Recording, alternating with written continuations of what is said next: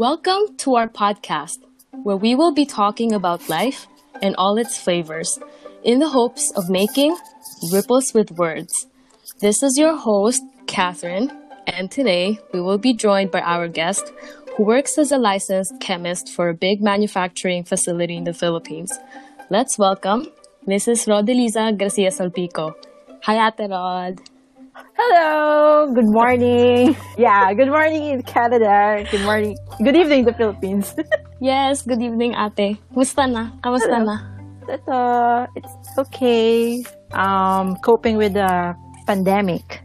Oh yeah, that's true. I mean, every one of us is it's hard. Yeah, it's hard. Life is harder, but we can get through it. Yes. Eventually. I just hope it's done as soon as possible. Yeah, just hope and pray for that. Right. We will get there. So by the way, just for context for the listeners, me and Ate Rod, we're related kasi my cousin, asawa niya, si Ate Rod. So we're like cousins-in-law. Is that the correct term for it? Yeah. I just have to Yes. There's such a term for cousins-in-law. I don't think there's one. I never heard of it.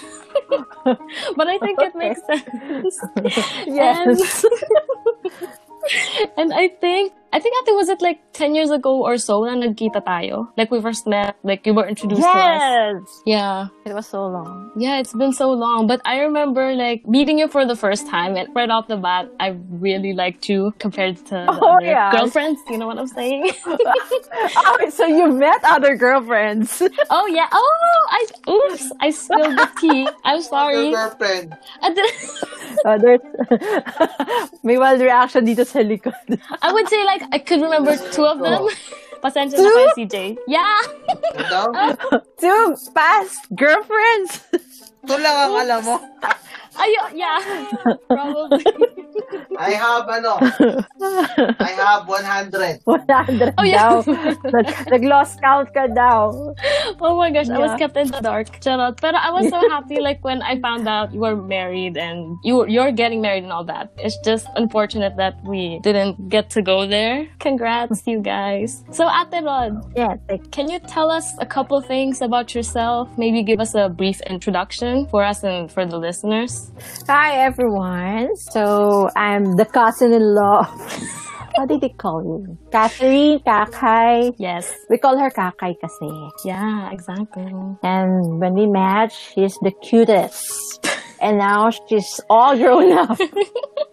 Hindi halata. She's hindi ka lumaki. No, not at all. Not at all. So I'm married to her cousin, CJ, and I'm working now as a laboratory analyst for a food manufacturing company in quality assurance. So there. And I'm married for 6 years already. 6 years? Oh my gosh, it's been 6 years. Yes, and we wish to have a kid of our own someday. Yeah. And ano pa ba? Ano pa bang gusto mong malaman about me? What do you do in your downtime, Ate? Something like that. Alright, for now, I wish to be traveling with your kuya CJ, pero hindi pwede. So, yeah, Netflix binge watching, cooking, trying out some recipes, kung meron. Then, yun, katatapos ko lang mag-cross-stitch na isang pattern, so I will be able to start a new one. Like your ate, Jack. Oh yeah, she does. But I remember her picking up her cross-stitching from like probably years ago, I'm pretty sure. Medyo napurnada. Then she went into it because of the quarantine because she doesn't really have a choice. Yes. Dun lang. Dapat sa bahay lang tayo. So, yun. And now, I'm planning to be a plantita, if you know that term. Yeah. So, I'm trying out my green thumb if there's one. Yeah. May kumukontra sa likod. Oh my gosh. So, you got thumbs, but it's just not green. That's all, chabat. Yeah. Pero Ate, what plants do you have right now? Yung madaling alagaan. So, caladium, aka gabing ligaw. Ay, nakakain naman tayo, di ba? Nakakain naman. It's okay. Okay. No, hindi siya nakakain. Ornamental siya. Tapos, Ay, what? Yes! Caladium. Search mo. Sige, te. I'll do that later. Mukha siyang gabi.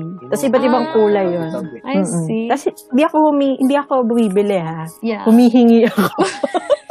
Like, Yeah. kay Mami Mila, yun. Actually, that's Mami a good Mila, tip. magaling mag-alaga. Ay, totoo, te. Don't buy Like, plants. garden. Exactly. So, ate, Yan, hihingi lang kay Mami. I just want to know, as part of your background, what school did you went to? What organizations were you active in? Maybe you can also talk about that as well. Okay, so I graduated college from the University of the Philippines in Los Baños. I took up BS Chemistry. Ooh, all right. Yeah. That's really So cool. I finished chemistry, and then I'm a licensed chemist, as you said in your introduction. So I'm a member of the Integrated Chemists of the Philippines. Parang ano yun eh, automatic na yun when you are a licensed chemist. Tapos, affiliations ko nung college, we have this term in UP. We call ourselves barbaric. Unlike your Kuya CJ who has a lot of extracurricular activities, ako wala. Oh. So, ate, babad ka sa aral ganon kaysa sa mga extrang ganap. Extracurricular activities ko, manood ng nung time kasi namin, uso yung CSI, series. Yes. Kumain. Which one though? There's a Meteor. lot of them. Las Vegas, yung Nevada. Kumain. Yung original, yun yung gusto ko. Kumain. Oh, I see. Mag-party. Yeah, and then once a month, pupunta ako Manila, lumuluwas ako Manila, so I can spend time with my high school friends. Kasi yun talaga yung kaklose ko. Oh, that's Ano so pa ba? cool. Yes. But are you and- like friends before college? Yeah, friends before college. Nung college kasi nga, medyo focus, quote-unquote. Yes. Focus sa I studies. felt that. Oo, tsaka in college, di ba? So, you can experience it. Medyo iba na yung... Kasi iba-iba naman kayo ng courses. Iba-iba kayo ng subjects. Medyo, may kanya-kanya kayong oras. Mahirap humanap ng constant friend. Ganun. Pero you find ate, maybe the friends you made before college and the friends that you made during, friends mo pa lang sila up to this point or you've been friends for quite a while pa din? Well, I had a lot of acquaintances, yes. Yeah. Pero what I can say as true friends, yung talaga mga high school friend ko. Kasi I've attended Philippine Science High School sa Quezon City. So, dormer ako doon. Yeah. And my 4 years, sila lang talaga yung kasama ko. Ooh, parang homeroom, pero like extended version. You're Oo, after yes. buddies. Ganon. Oo. Ay, ganito pala. Ten. Kasi when I attended college, pabida kasi ako masyado. So, meron kasi sa UP na advanced placement exam. So, pinakuha ko na nanay ko noon. So, Yeah. si mami sabi niya, okay, mag-exam ka. And then, yung set of subjects ko, iba compared doon sa new freshman na kakabatch ko. Oh So, my meron gosh. kaming block. Actually, nung college ako, nung first sem ko, BS Bio talaga ako. Kasi that's what I applied for. Okay. Yeah, yun yung subject ko. May block, block section. Pero iba-iba yung subject ko. So, iba-iba na yung kasama ko. Wow. So, wala talaga akong yung constant na pare-pare kami ng subject. All day magkakasama kami. Wala akong ganun. Mm-mm. So, parang sabi ko, pinarusahan ba ako ng nanay ko? Ayaw niya magbarkada nung college. Oh my gosh, so she planned it all along, Char. So, ate, kahit pa paano may culture shock almost. Kasi parang sa high school, parang, lahat ng kasama mo, it's constant. Tapos, pagdating mo sa college, like, it's all over the place. Not really. Because, naging autistic lang talaga ako nung college. Hindi man ako na culture shock. Although, kasi nga, yung high school ako, medyo, parang feeling ko, okay na ako sa friends, sa set of friends ko. Parang ganun. Kung magkaroon man ako ng new friend, I found a new friend in college, and then it's a bonus na sa akin. Ooh. Pero yun. Yes.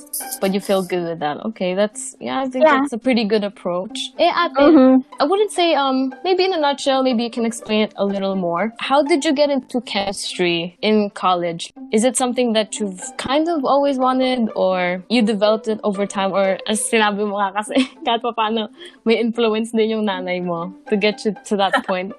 Well, so I said that my first course was BS Biology. Mhm. Kasi sa UPLB, after the next sem, you will get a subject na for bio majors lang. Yeah. Kinancel ko na yon right then and there. Kasi, at that time, na-enjoy ko yung Yeah. chem subjects kasi magagaling yung teachers ko doon. And the approach was, hindi siya boring yung pagtuturo nila ng chemistry. Kasi compare ko yung bio subjects ko sa chemistry subjects ko. Yung chemistry subjects, they require more analytical thinking. If you have the basic theories and you master it yourself, hindi mo na kailangan mag-memorize pa. When it comes to biology kasi, parang more on, ito na yun eh. Pag nabasa mo siya, ito yung nasa reading material, you have to memorize it. Of course, you have to know kung ano talaga siya. Pero yung memorization talaga siya. Yeah. Alam mo, pag may nakalimutan ka, shit, paano ako babalik? Sorry for the French word. Paano siya babalikan? Yeah. Yun. So, yung approach in chemistry, it's different and I like it way better than the approach in biology. So, I shifted na. I canceled yung major subject for bio that very next sem or second sem. So, I canceled yung subject na for bio majors lang. Kinancel ko na yun kasi hindi ko naman na siya magagamit. And then, I exchanged it with a subject na pwede sa bio, pwede rin sa chem. Ooh. So, Ate, you're saying like during, I guess, the first half of the year into your undergrad, dun ka na nag-shift into chemistry? Oo. Oh. Ate, can you say, since you're talking about chemistry being more analytical versus biology, which is a little more on the memorization part, do you agree na mas naging intuitive sa'yo yung chemistry subject compared sa biology? Yes. I think because I'm good with numbers. Oh, yes. Yeah. Yeah, there's kind of numbers there. Yeah, and I like computing for everything and with the formula, yeah. Deriving equations, yun. Oh my gosh, is that calculus? Yes! Oh, nightmares. You know the book Titiwag? That's my Bible. Oh my gosh, yes. Yes, but no for me. So, ayun nga, te, sa naging program or course mo sa college, you did say you were pretty good with numbers, with chemistry in general, and you have developed a passion for it because of the professors then. But can you tell us maybe if there had been rough parts during that time until you graduated? You know, if you could talk about things na you found challenging about it. Oh, yes. For my first year of college, I didn't know that chemistry is hard. I know the analytical part, like deriving equations, that's easy for me. But when you start to imagine the electrons and where they are going, like in organic chemistry, that sucks. Organic chemistry is not really for me. I had a hard time studying for that, and my professor back then she's a terror professor. Yeah. Yeah, but I cope with going to school every day because she recognized the students who are there in her class every day. Because her class is at 7 a.m. in the morning. So oh my gosh, really? That's so it took early. a lot of effort. Yes. So it took a lot of effort. But you know, how to imagine how the electrons are going from one atom to another. That's very hard. Yeah, it is. It's almost like, ang abstract niya, no, te, hindi siya masyadong tangible. Kasi it's on a microscopic or molecular level and you can easily get lost in these concepts. Parang totoo ba to? Parang hindi ko mag-grasp. Bakit umaalis si electron? Ano ba nagpupul sa kanya? Pero, of course, may theory behind that. Yeah. Yun nga lang, mahirap ma-master talaga organic chemistry. Kung hindi ka magaling talaga mag-imagine. Yeah. Pero ate, like since you mentioned organic chemistry, for how long do you have to deal with it before you're like, yep, we can just deal with just the chemistry part of things? Kasi yung organic chemistry, di ba, mas complicated siya kasi nga organic compounds are pretty much everywhere. Tapos it's like a mixture for, you know, like say with life forms, if that makes sense. Yeah. Ang organic chemistry namin sa course ko, we have 2 organic chemistry subjects. So, prerequisite yung isa, yung Chem 43, and then the next one is Chem 44. So, 1 year yon. And then, Chem 44, when you finished it, it is a prerequisite for the biochemistry. So, medyo organic din yun. Pero, when it comes to biochemistry, medyo, na siya tolerable na siya. Kasi, nandun na yung application. I think that's it Yung 44 and 43 yung 43 and 44, I'm sorry. Ano talaga sila? Basic theories of organic chemistry. But when it comes to biochemistry, application na siya. So, yung medyo maintindihan mo na yung Krebs cycle, yung mga ganun. Oh my gosh, ate. Again, trauma. Nosebleed na ba?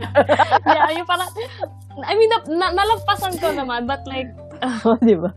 I can't. Yung parang nairaos mo lang, te. But can you say like you pulled through it with flying colors? No. Unlike with physical chemistry and inorganic, Hmm. I really did a hard time with organic chemistry. Hirap Yeah. talaga siya. So, nung nakapasa kami, okay na. Oh, tapos oh, pero at Oo, one tapos point, na. hindi ba siya parang na-apply eventually towards like maybe your last years? Kasi di ba you do like capstone projects or like a major thesis? Actually, my thesis is in organic chemistry because ano yun, we had to synthesize biodiesel. So, organic chemistry siya. Organic chemistry thesis siya. If I had known na I really hate, kasi wala talaga ako idea kung anong gusto ko yung thesis. Gusto ko lang may raos lang yung subject, yung course ko. Kasi nga, ang hirap-hirap ng organic.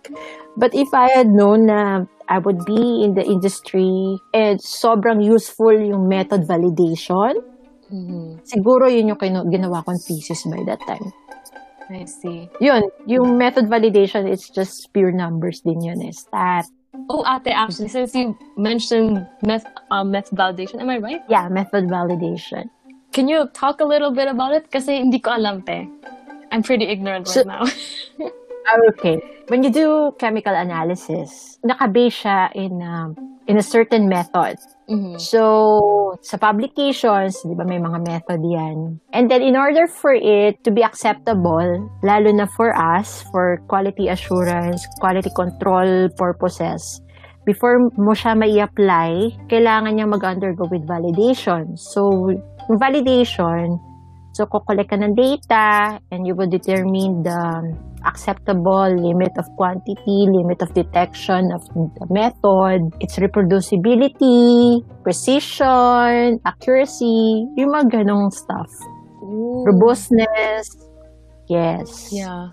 From that information, so you're saying that you have to go through this method validation first before you could formulate your hypothesis, then carry on? Before you could apply the method itself to prove that it's okay to use. Parang ganon. Oh. More like okay to use as in for the information or conclusions to be valid.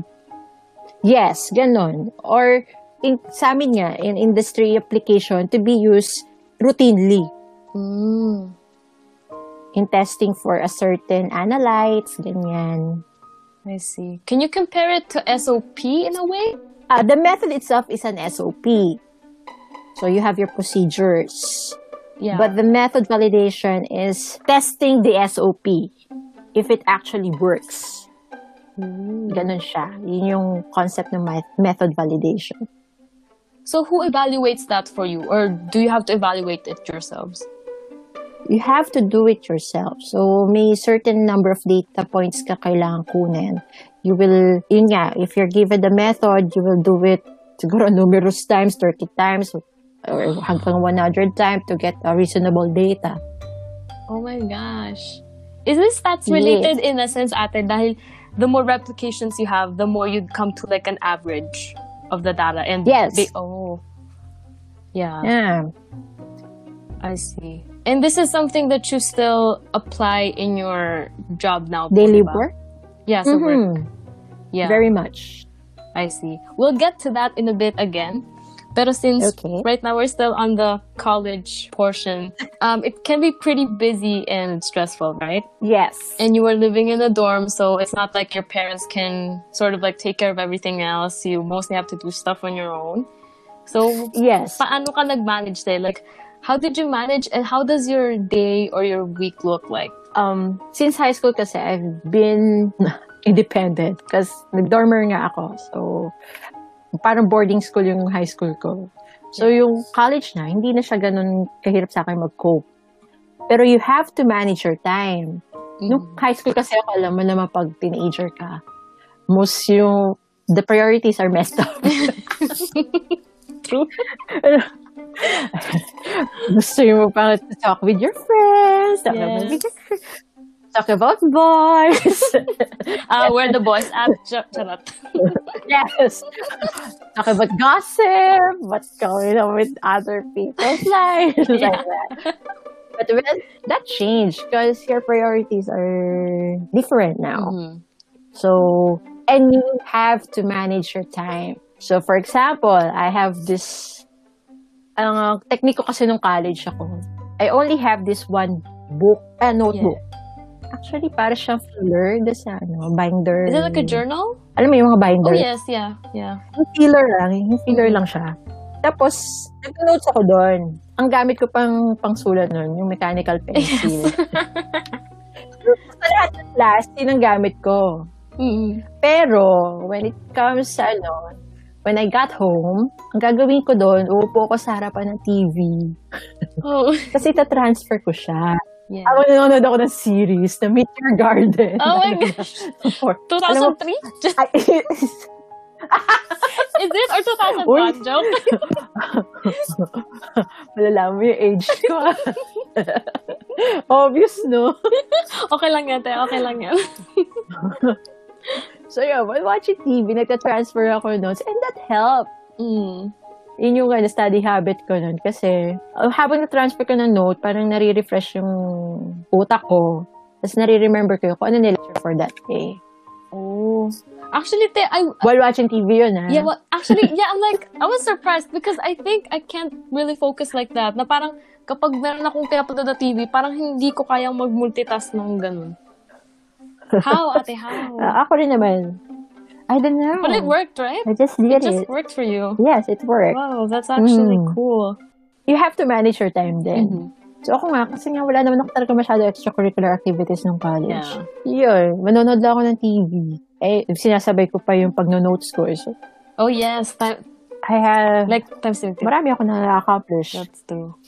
That's true. Would you even say you got to a point na, in terms of time management, you even jot things down na, like between 5 p.m. to 9 p.m., ito lang gagawin ko? Or at this time, ito yung parang time nakakain ako? Kasi syempre, you have to do the basic self-care things para hindi naman dugyot, para hindi gutom. Oo, inuuna ko yung pagkain. Of course. Kailangan yun. Hindi ko nakalimutan na for college life. Alam mo kung saan masarap kumain. Yeah. Diba? Yeah. Pero yun, nagkakram din ako for time to time. Would you say like, pag exams? Yes, exams. Yeah. Ang nag-work sa akin, Pero an hour before, I made sure na wala na ako inaaral. Oh. So, relax ka na lang, te. Oh, an hour, not even like a night before? Relax na lang. Ay, hindi nag-work sa akin. Kasi lalo na gigising ng madaling araw. No, hindi nag-work oh my gosh, yeah, that's true. So, you pull all-nighters? Hindi all-nighters Hindi ako nag-stay up ng... Pag inaantok na ako, wala na akong maintindihan. So, useless din. True. So, matutulog muna ako. And then, I just woke up basta, makatulog ako ng mga 3 hours. At least 3 hours is okay. Oh, because somebody had said to me that yung multiples of 3 hours, good daw yun sa brain. Nung college yun. Oh, wait, ate, can you explain that? Because I think I've never heard that before. I cannot expound on that kasi narinig ko lang siya. Pero ate, at least... Naniwala naman ako. As far as you know, though. As far as you know. Like, what can you say about it? 6, okay siya. Not 3, okay. 6 hours of sleep, it's enough. Okay na yun. Oh. And ate, actually, na-mention mo nga pala kanina, part ng thesis mo yung biofuel, right? Anong raw material ang pinili mo and why did you decide to use that raw material for the thesis? Jatropha? Have you heard of Jatropha? No. What is it? It's a tropical plant kasi. It's a bush. Or, para siyang ang itsura niya ay, alam mo yung cassava? Ganun yung, naalala mo pa ba yung cassava? I mean, is it a leaf or is it yung parang mismong tuber? Na parang patatas? Hindi siya yung tuber. Pero siya yung ginagamit kasi sa kanya seeds. Oh. Dried seeds na tinatanggalan ng hull. Kasi mas tigas yung hull nun Tapos yun yung parang nut siya. Nut yung seeds niya. Tapos yun yung ina-extra ka ng oil. And then, yun yung gagawin biodiesel. Ano lang kasi siya, parang damo lang siya. Actually, ginagamit siya pang taboy ng animals kasi toxic siya sa animals. Oh, so can you say it's a natural pesticide? Yes. Yun siya. Kaya yun yung silbi niya. Tapos, hinanapan siya ng Indian sa India ng iba pang gamit. So, yung Jatropha, in-extra kanila ng oil. I see. Yun yung ginagamit naman nila for insecticide, pang-coat ata ng wood para hindi siya lagyan ng... Anay? Ano ba yun? Termites? Basta yun. Oo, yung mga ganun, termite. Oh, I see. So, ate, yung compound na ginagamit for fuel, is it the same one na nagbibigay ng pesticidal effects sa Jatropha? I don't really know. Pero kasi yung oil is methyl esters siya eh. Or ethyl esters. Depende kung anong gusto nilang gawin. So, i-convert pa yon. So, yun yung organic part. Yung pag-extract with the solvents ng oil. Tapos, pag-transform ng oil into methyl esters. Yun yung organic part ng thesis ko. Oh. Is there a distillation process after it as well? Or yun na yun? Pag nakuha product na yun? Wala na, yun na yun. Would you say na this particular raw product, it's sustainable to have as fuel, let's say, on a more industrial scale, instead of going for your usual fossil fuels in terms of price, in terms of, how quickly you can grow it, that kind of thing? Well, for the source, if we're talking about kung gaano siya kadaling i-source out, madali siya i-source out. Pero, how to process it, doon pumapasok yung complexity niya in terms of, or feasibility niya. In terms of money, kung magkano siya, kung ano magagastos doon, tsaka yung, kung gaano siya kabilis, yung yield mo. Kasi maliit lang eh.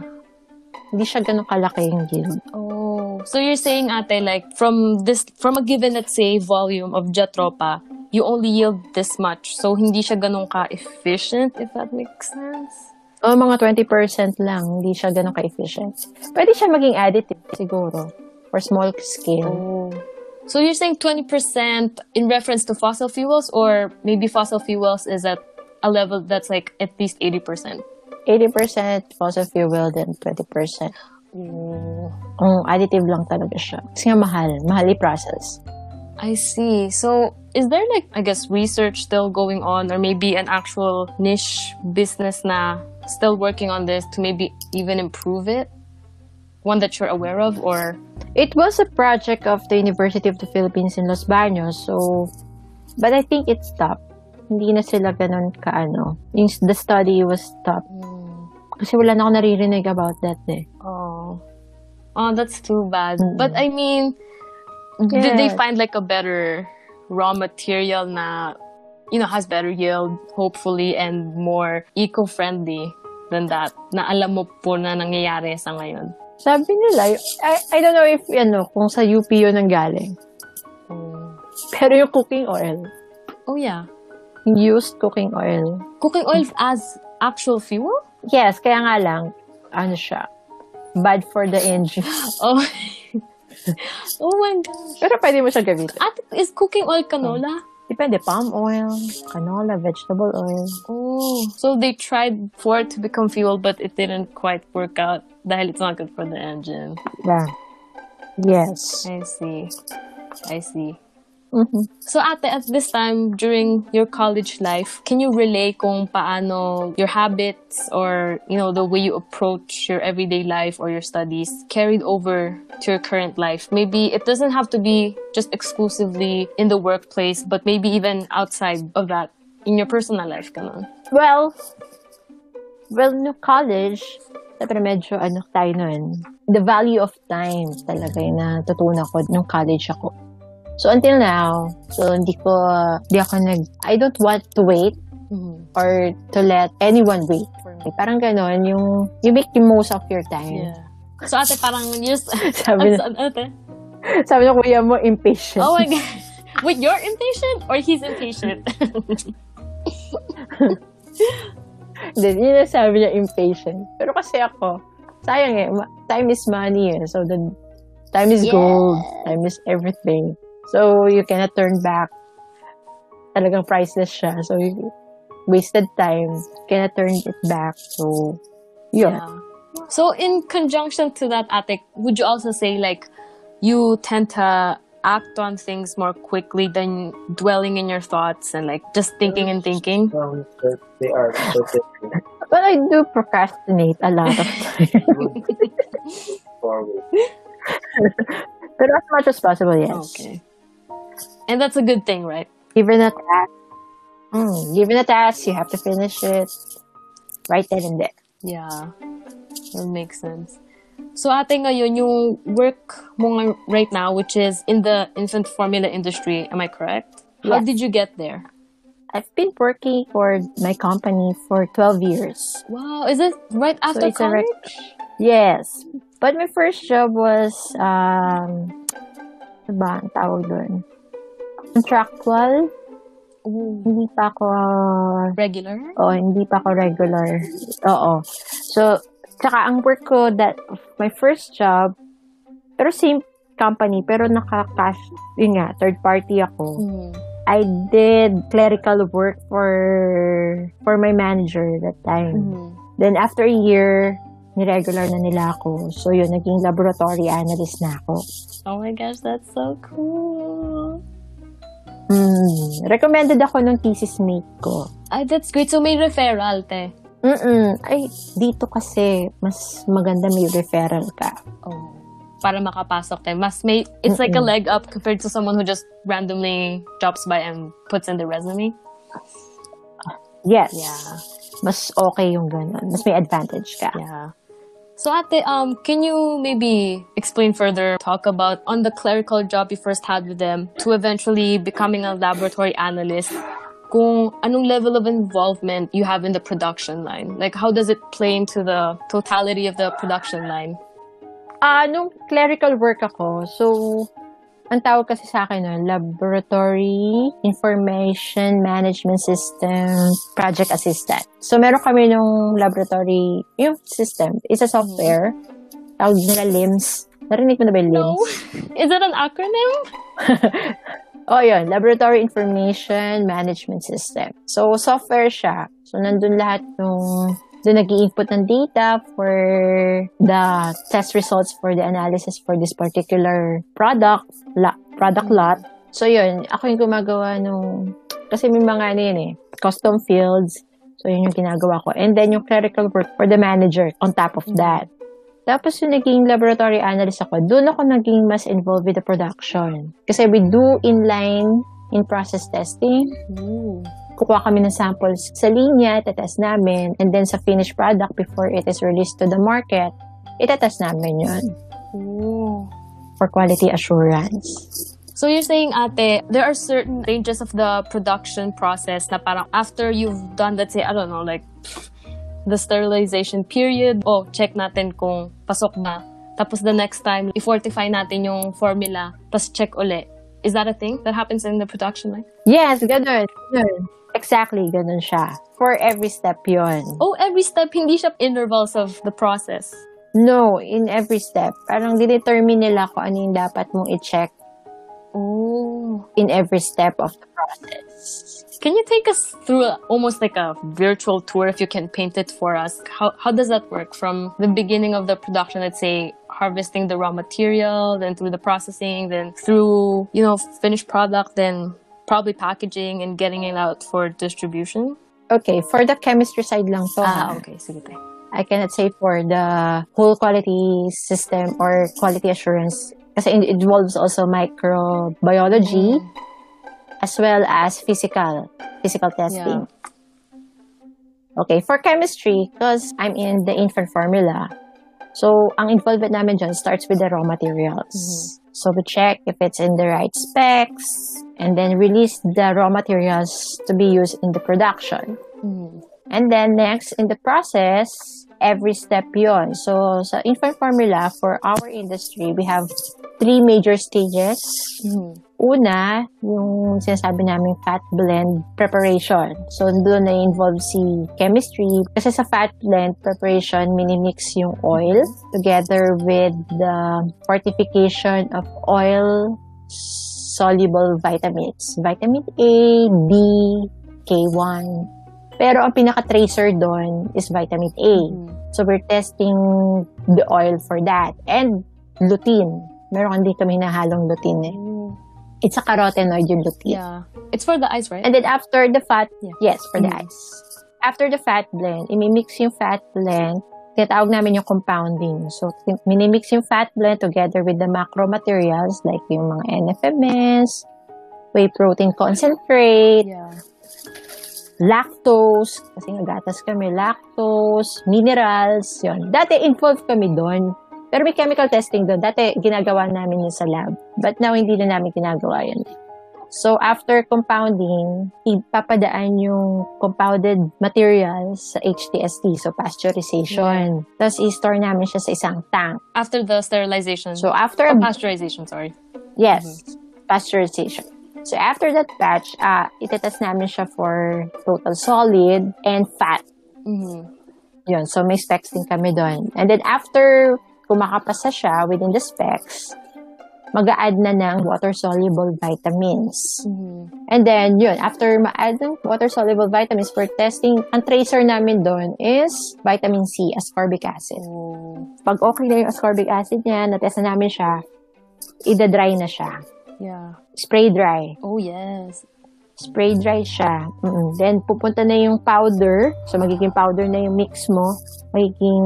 So, powder na siya. Pupunta na siya sa mga silo. And then, ipapack na siya. Oh. And then, yun, after sa filling line, finished goods na siya. And then, yun, tetest na namin siya for complete chemical profile. Vitamins A, B1, lutein, nucleotides. Yun, depende ko anong merong sa label claim. So, ate, there's a lot of double checking that has happened. It seems like, kasi diba sa beginning stages, chine-check nyo na yung lutein, then you check it again by the end? Yes, pero ngayon, since kasi, we don't do that anymore. Kasi siya, part of cost reduction projects. Yeah. So, di ba pag when the cost of quality medyo mataas yun, tinanggalan nila ibang testing na parang repetitive na. Yeah. Yeah, that's what I thought. But I was also gonna ask, maybe there's a reason for it to be repetitive if we're not considering costs. Oo, may reason sila doon, of course. Kasi, for like si lutein, siya, heat sensitive siya. Oh. So, when you dry, yung nag-spray dry ka, i-introduce ka na mataas na temperature doon para ma-evaporate yung tubig, di ba? Exactly. So, eventually, yung lutein mo, madidegrade na yun.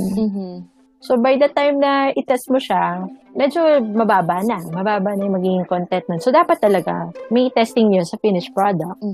Yun, like that. Tapos, for the pero tinatest pa rin namin yung ascorbic until now sa finished product. Isn't vitamin C heat sensitive as well, ate? Hindi siya masyado. Unlike yung B complexes. Oh, right. And I'd ask ate, since you mentioned about, let's say, for example, lutein, since you've explained on that, when these repetitive controls are still in place, so dahil alam nyo nga na dahil heat sensitive ang lutein, do you maybe put an excess concentration of lutein in the beginning? And parang medyo gauge na in general na it has to be this much. So by the time it gets by the finished product, there's still enough lutein. Yes, oo. Based on the process capability. So meron kaming group doon. Hindi kami involved masyado doon kasi may certain group na nag-study about that. So yeah, meron silang ganon. May certain specs sila na kailangan ito idagdag nila na lutein para by the end of the process, sa finished goods, ito yung makukuha ng amount. So pretty much they worked the margin of error in this as well. Yes. Yeah. Yes. Ooh, okay, that's interesting. I think I actually need this. Actually, this directly has to do with my program. Oo, yun ang mo. Linya mo. Oo. Akala ko, iniisip ko, masasabaw ako today. Oh my gosh, chemistry. Actually, may opening sa amin ngayon. Oh, balik na ako dyan. Sige, sure. Oo, magka-pick sa amin. Okay, so ate, when it comes to your job, what parts of it do you enjoy? Or the other parts na maybe you don't really like as much? Maybe it's a downside. Doesn't just have to do with what's going on? Or maybe other things around it? What I like about most, I like chemistry. So, okay siya sa akin. Pero pag when it comes to, lagi mo na siya ginagawa, nagiging routinely na siya. Parang, I've been in the industry, in the same job for 12 years. yun, medyo parang nakakasawa na. Pero yung involvement mo with the production, doon, medyo challenging yun. I see. Yes. What about maybe the connections or acquaintances or friends you made along the way? Or maybe the workplace relationship? How is that for you? Ako kasi work lang. Ay, malaman nila. You have to be a team player also. Yeah. So yun, ako kasi ang motto ko when it comes to work, although ito rin yung magiging advice ko sa'yo. Oh yes, please ate. I need some. Be considerate to others. Although most of the time it take advantage nila yun. Alam mo yun, do what is always right. Kasi ako since I've been involved in quality, I really put a high regard in integrity. So yun, kung dadayain mo lang yung data mo, what's the point? Bakit ka pa nandiyan? Exactly. No, what's the point? Yun. Oh. Yeah, kasi I mean, kung dadayain mo din ang data, parang nag-joke ka lang, kaya nga quality control, right? It doesn't have to be always right. You're there to like evaluate it and make sure it's good when it comes by the end of it. Yeah. So ate, let's talk about the current pandemic situation and how chemistry plays into that. Can you define or give examples of how chemistry as a scientific discipline plays into the aspects of the current pandemic? Maybe something along the lines of medical diagnostics or the research front, as far as you know. Well, in the involvement of chemistry in making the vaccine. Yeah, meron dun. Tapos yung mga test kits, nakapag ka na ba? Rapid testing? No, ate, nakakulong naman ako. So I think I'm safe. Mostly. Hindi, have you seen one? I have not, actually. Sa atin, check mo, wala pa din nakikita. I think she was able to one time kasi nagkaroon ng outbreak sa work niya kasi may mga lumabas, nag-restaurant, tapos it happened to have an outbreak, tapos they had the tests. But she didn't really explain it too much. She just said, oh yeah, I had a test and it was okay. What is it, te? So yun, yung mga kasi they're testing for antibodies. So when you say antibodies, so mga chemical compounds yun. So pag nakita mo yung mukha siyang pregnancy test kits, yung rapid testing kit ha. Kasi na-test na kami ng rapid testing ni kuya mo eh. So, yun siya. May chemistry din doon. In what sense specifically? Kung paano na-develop yun. Yun, si antibodies niya. Kasi ang ginagawa kasi doon, alam mo yung pag they prick you, yung parang sa sugar. Can you say that, ate, again? Piniprick kahit sa finger, tapos kukuha ng blood sample Yeah. doon. Tapos pupunta yun. Hindi naman yung blood mo yung yung mag-flow doon sa parang pregnancy test kit. Pero sila nilalagay na liquid doon na, ano nga yun? Nakalimutan ko na eh. So yun, yung reaction ng blood with the liquid na mag-e-elute doon. Yun, chemistry yun. Yeah. And then yung, syempre, disinfectants, alcohol, sodium hypochlorite, mga Clorox, or kung ano man tawag nila dyan. Yeah. Yun din, di ba? Yeah. Involvement in chemistry. Actually, yung laboratories all around dito sa Philippines, yung mga universities, lalo na mga state universities dito, hindi lang sa University of the Philippines, pati yung sa iba, sa Bicol, gumagawa sila ng alcohol. Oh, wow. Ethanol, oo, para lang may pang-supply sa buong bansa. Is it enough? And then, of course, yung mga, ngayon, marami ng supply eh. So, I guess, okay na siya. And then, yung, sa mga, yung sa test kit, yung sa swab naman, PCR naman yun. Medyo may pagkabayo siya.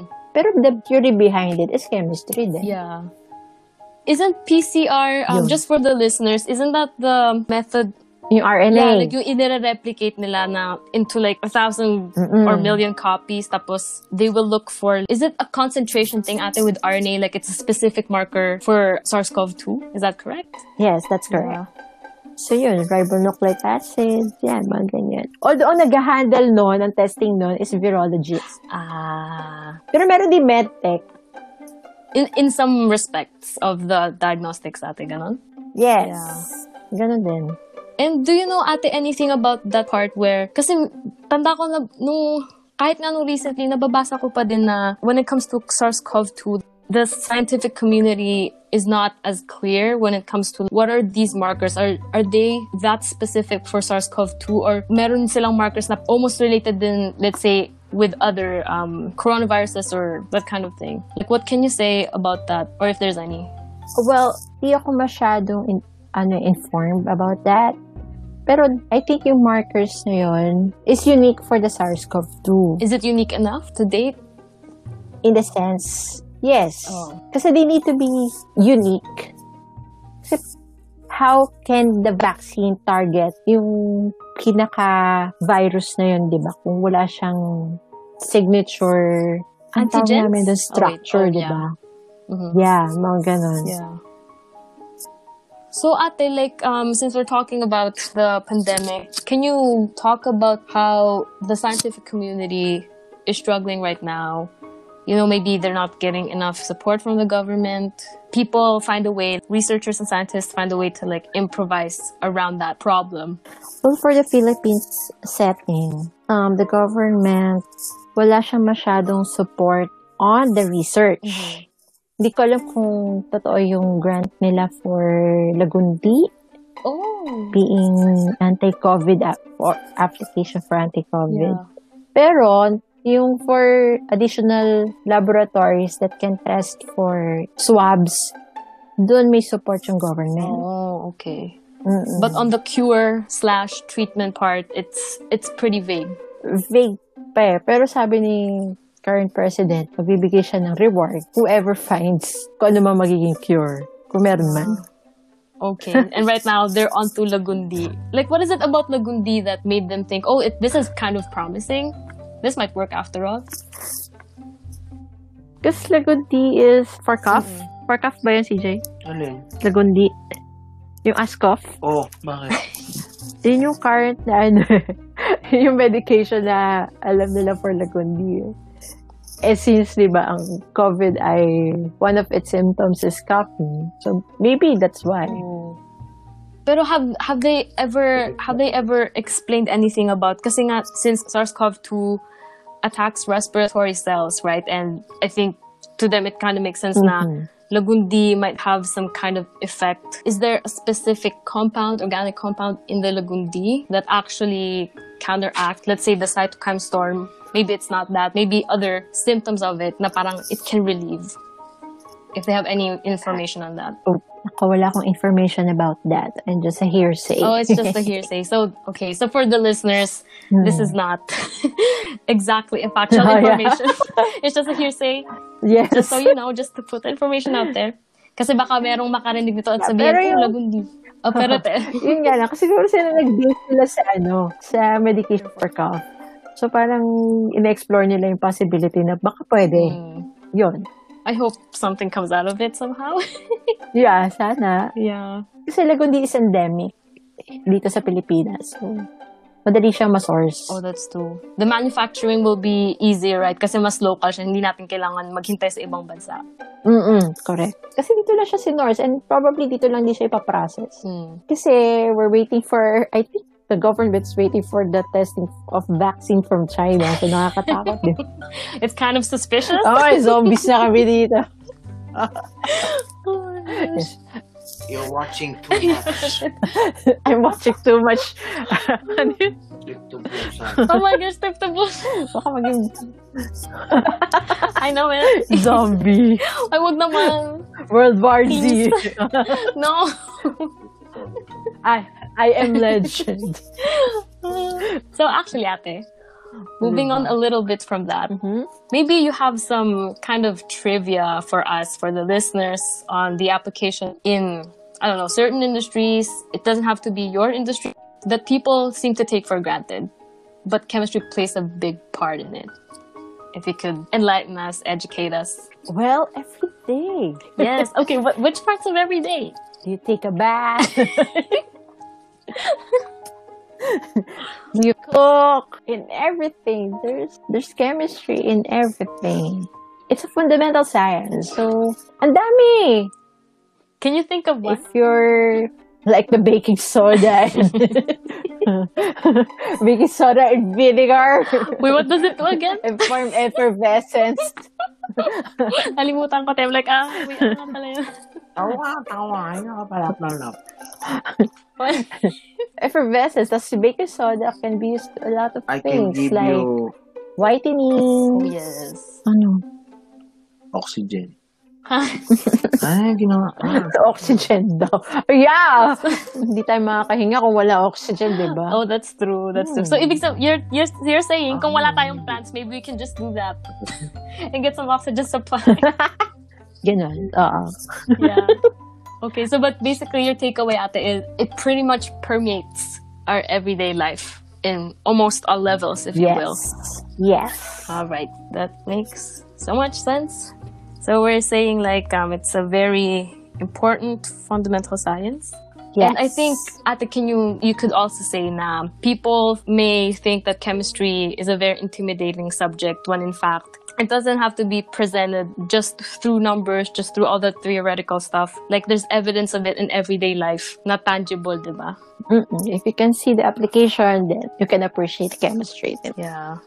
Can you say like I can learn chemistry through more tangible evidence as well before going into theory? Like does that work out okay as well in that order? Yes, if you can see the actual process or if you can observe the actual chemical reaction, then it would be easier to imagine what's happening, right? So, yun. Kung makakita ka ng application of chemistry, bakit naging ganon? Yeah. Tapos, you will ask yourself, so magpaaral ka, bakit, ano nangyari? Mas maiintindihan mo.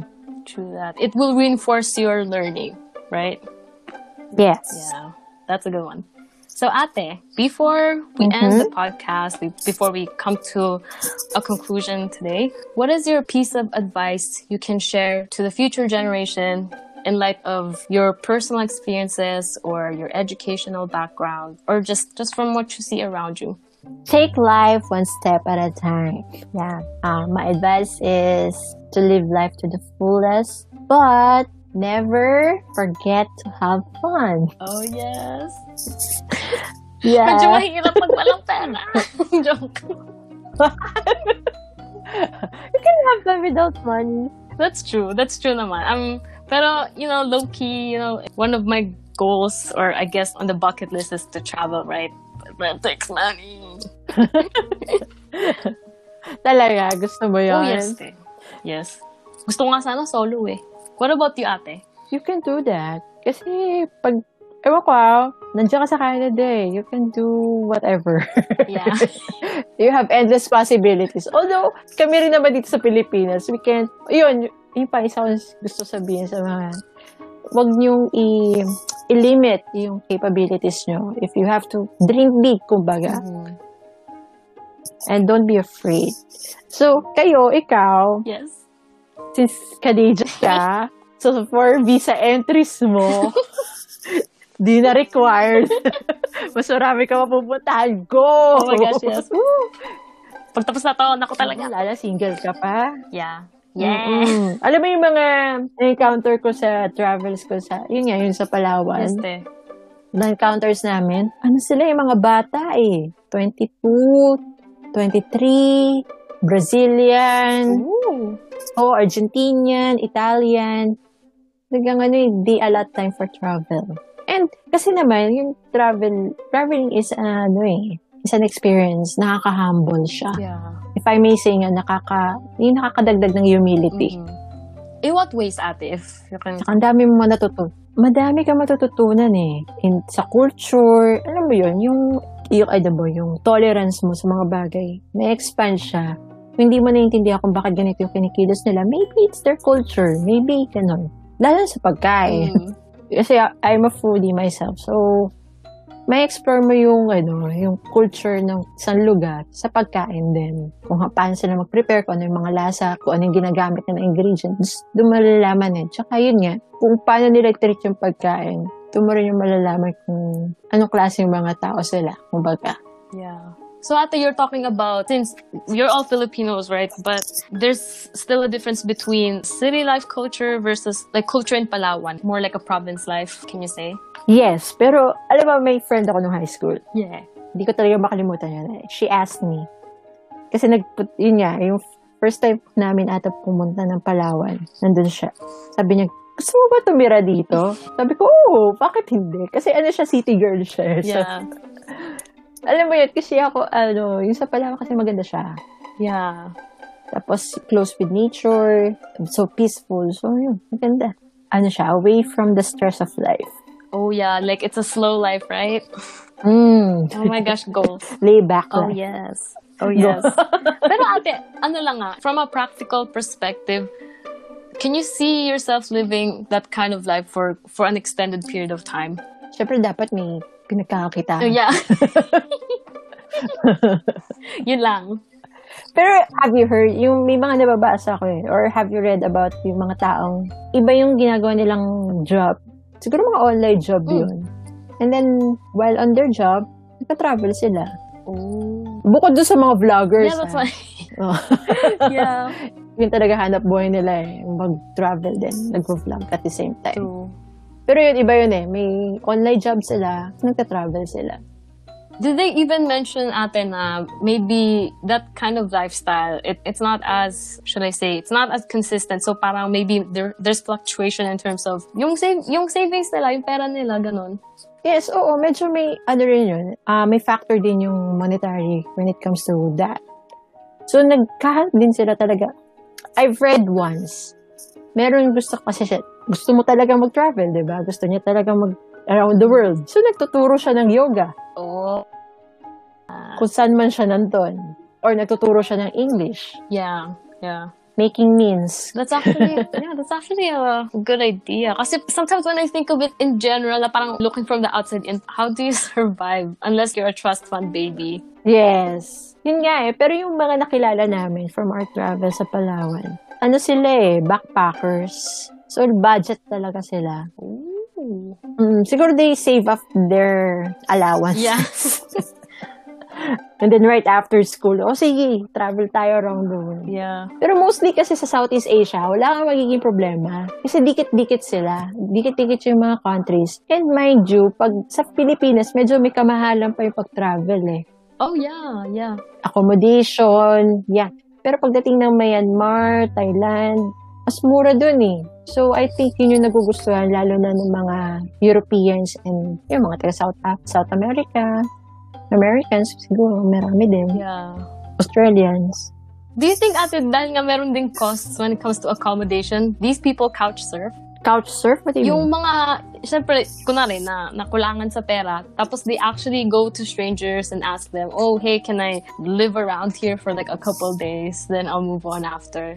Out of goodwill. Kasi may mga ganun I don't know if it's a common thing there. Sa Pilipino? If that's a thing at all. Pag Pinoy siguro. Ewan ko sa Pinoy pero posible yung sa Pinoy. Pero sa strangers at a stranger's house, nakakatakot siya. Di ba, yeah, that's what I thought. Pero narinig ko lang like in other countries.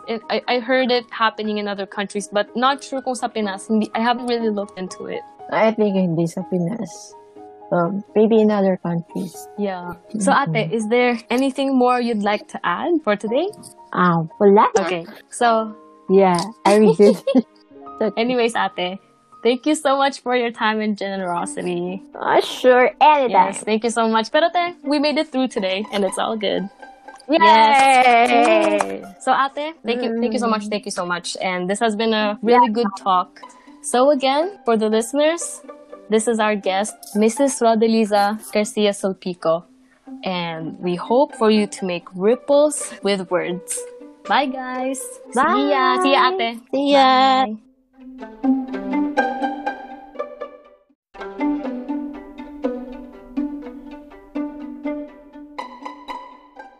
If there is any topic or subject you would like us to talk about, please let us know by tagging us on our Facebook and Instagram, by typing the hashtag Ripples with Words, and follow us on our Facebook and Instagram pages under the handle Ripples with Words.